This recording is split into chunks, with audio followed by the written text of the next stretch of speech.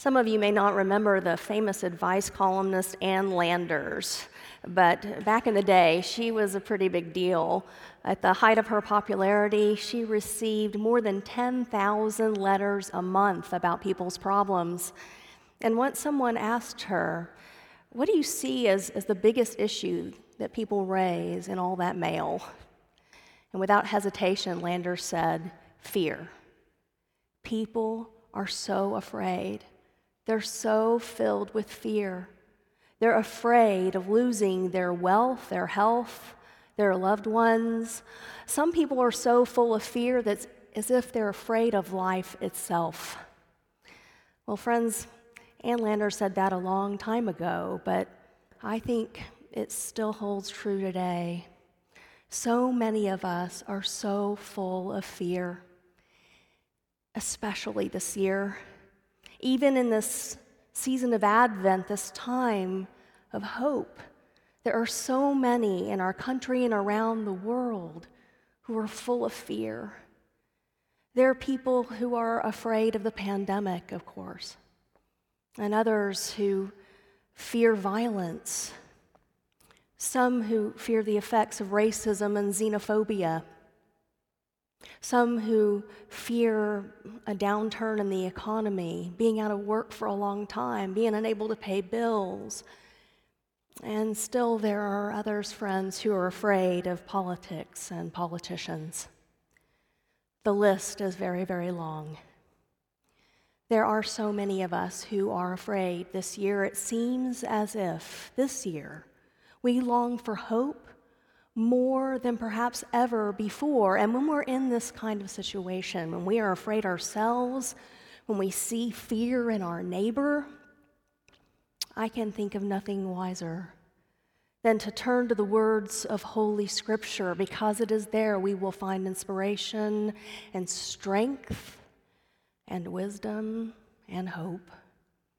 In our text this morning, it is the prophet Isaiah who reminds us that even in the darkest of times, the most challenging times, that God is at work for good. God is at work for good, bringing light and life, mercy, peace, hope into our world. Isaiah was speaking to his people, the Hebrew people, at a very dark time in their history. They had lost their homeland and many of their loved ones, and they were living as exiles in a foreign place.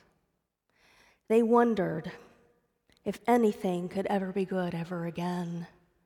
They were afraid about their future.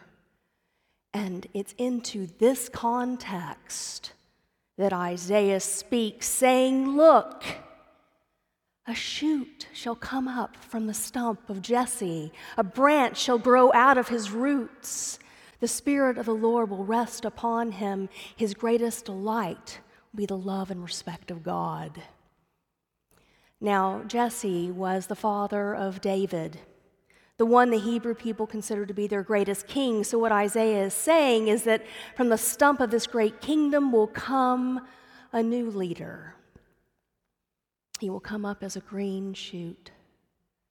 And this new leader will be grounded in the love of God, will reflect the love of God, will rule in mercy and grace and hope and wisdom in peace. He will usher in fact, the kingdom of peace. Well, we Christians, you see, we believe that the one that Isaiah was talking about is Jesus Christ. Jesus Christ, Emmanuel, God with us. God born into our world as a tiny baby, as a tender green shoot. And in him we know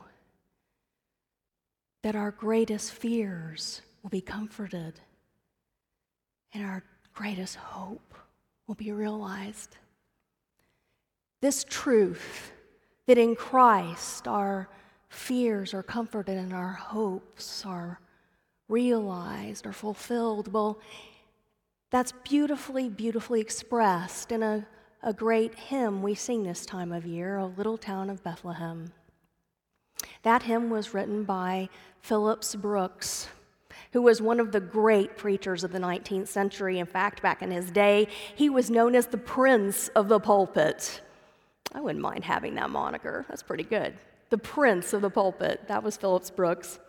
Well, in 1865, he went on a pilgrimage to Palestine, and on Christmas Eve, he rode a horse out to Bethlehem. Up on a hill, he looked out and saw the little town laid out below him in the starlight. And in that moment, he experienced a profound sense of God's holy presence and a profound sense of God's glory. And it made such an impression on him that 3 years later, as he reflected upon it, he was inspired to write O Little Town of Bethlehem, which contains one of the iconic lines in Christian song. Yet in thy dark street shineth the everlasting light. The hopes and fears of all the years are met in thee tonight. The hopes and fears of all the years are met in thee tonight. What does that mean, friends? It means that in Christ, our fears are quelled because he meets them, he is equal to them, and at the same time, in Christ, our hopes are fulfilled because he exceeds our hope. He meets us right where we are and brings us what we need. And friends, in this year especially, don't we need to know that hope? Trust in him, and you will know that hope that will quell that fear, and it will fill you up because his hope is so powerful that it can enable us to be bearers of that hope out into the world. Do you know that? His hope can empower us to bear witness to the gospel, the greatest hope that there could ever be.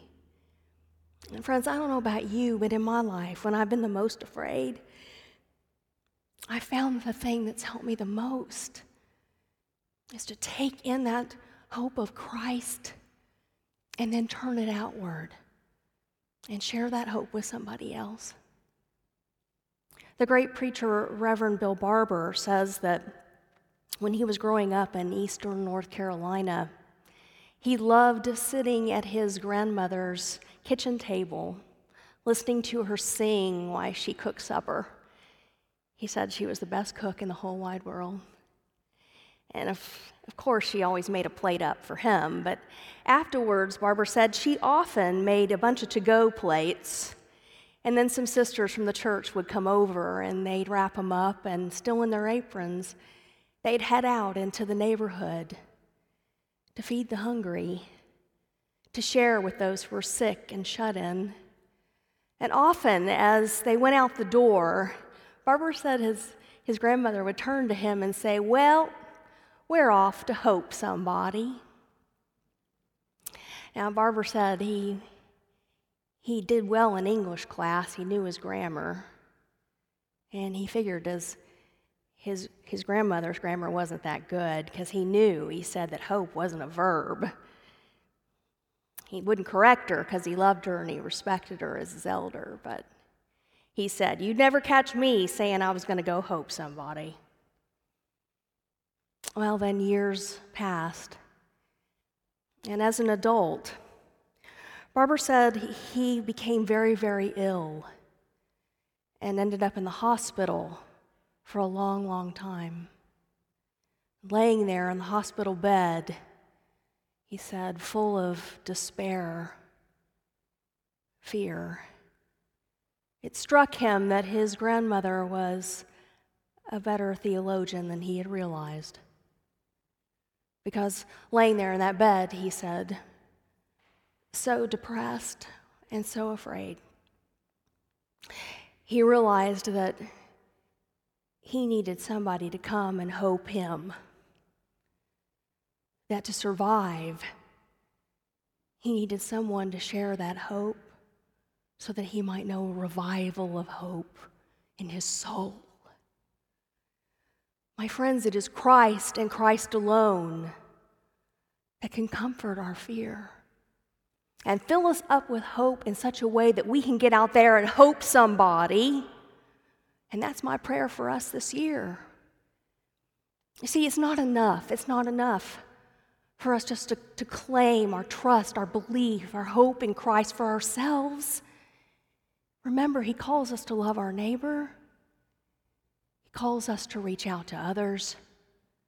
So, church, my prayer this year is that all of us will commit ourselves to get out there and hope somebody in his name, especially during this dark and difficult time. Will you make that promise in your heart today? That you'll get out there and you'll hope somebody. We can all do it, It doesn't matter how old you are. Call or text or write somebody. Just take a minute to reach out to someone who thinks they're all alone and that no one cares about them. Take a moment to call or text or write somebody who's lost a loved one this year, is suffering during this Christmas season and thinks that nobody in the whole world understands their grief. When you cook that big meal, make up an extra plate. You put on your mask and go see that neighbor down the street. Leave it on their porch for them. You can do it safely, but you know the one I'm talking about. The one who's alone, who's eating by themselves, who might be hungry too. Hope them that way. And then you can always share of your financial gifts. Write a check to the San Antonio Food Bank or Haven for Hope, or to the ministry of this church. We have a Hope Center, you know that? Or to Asbury Food and Prayer.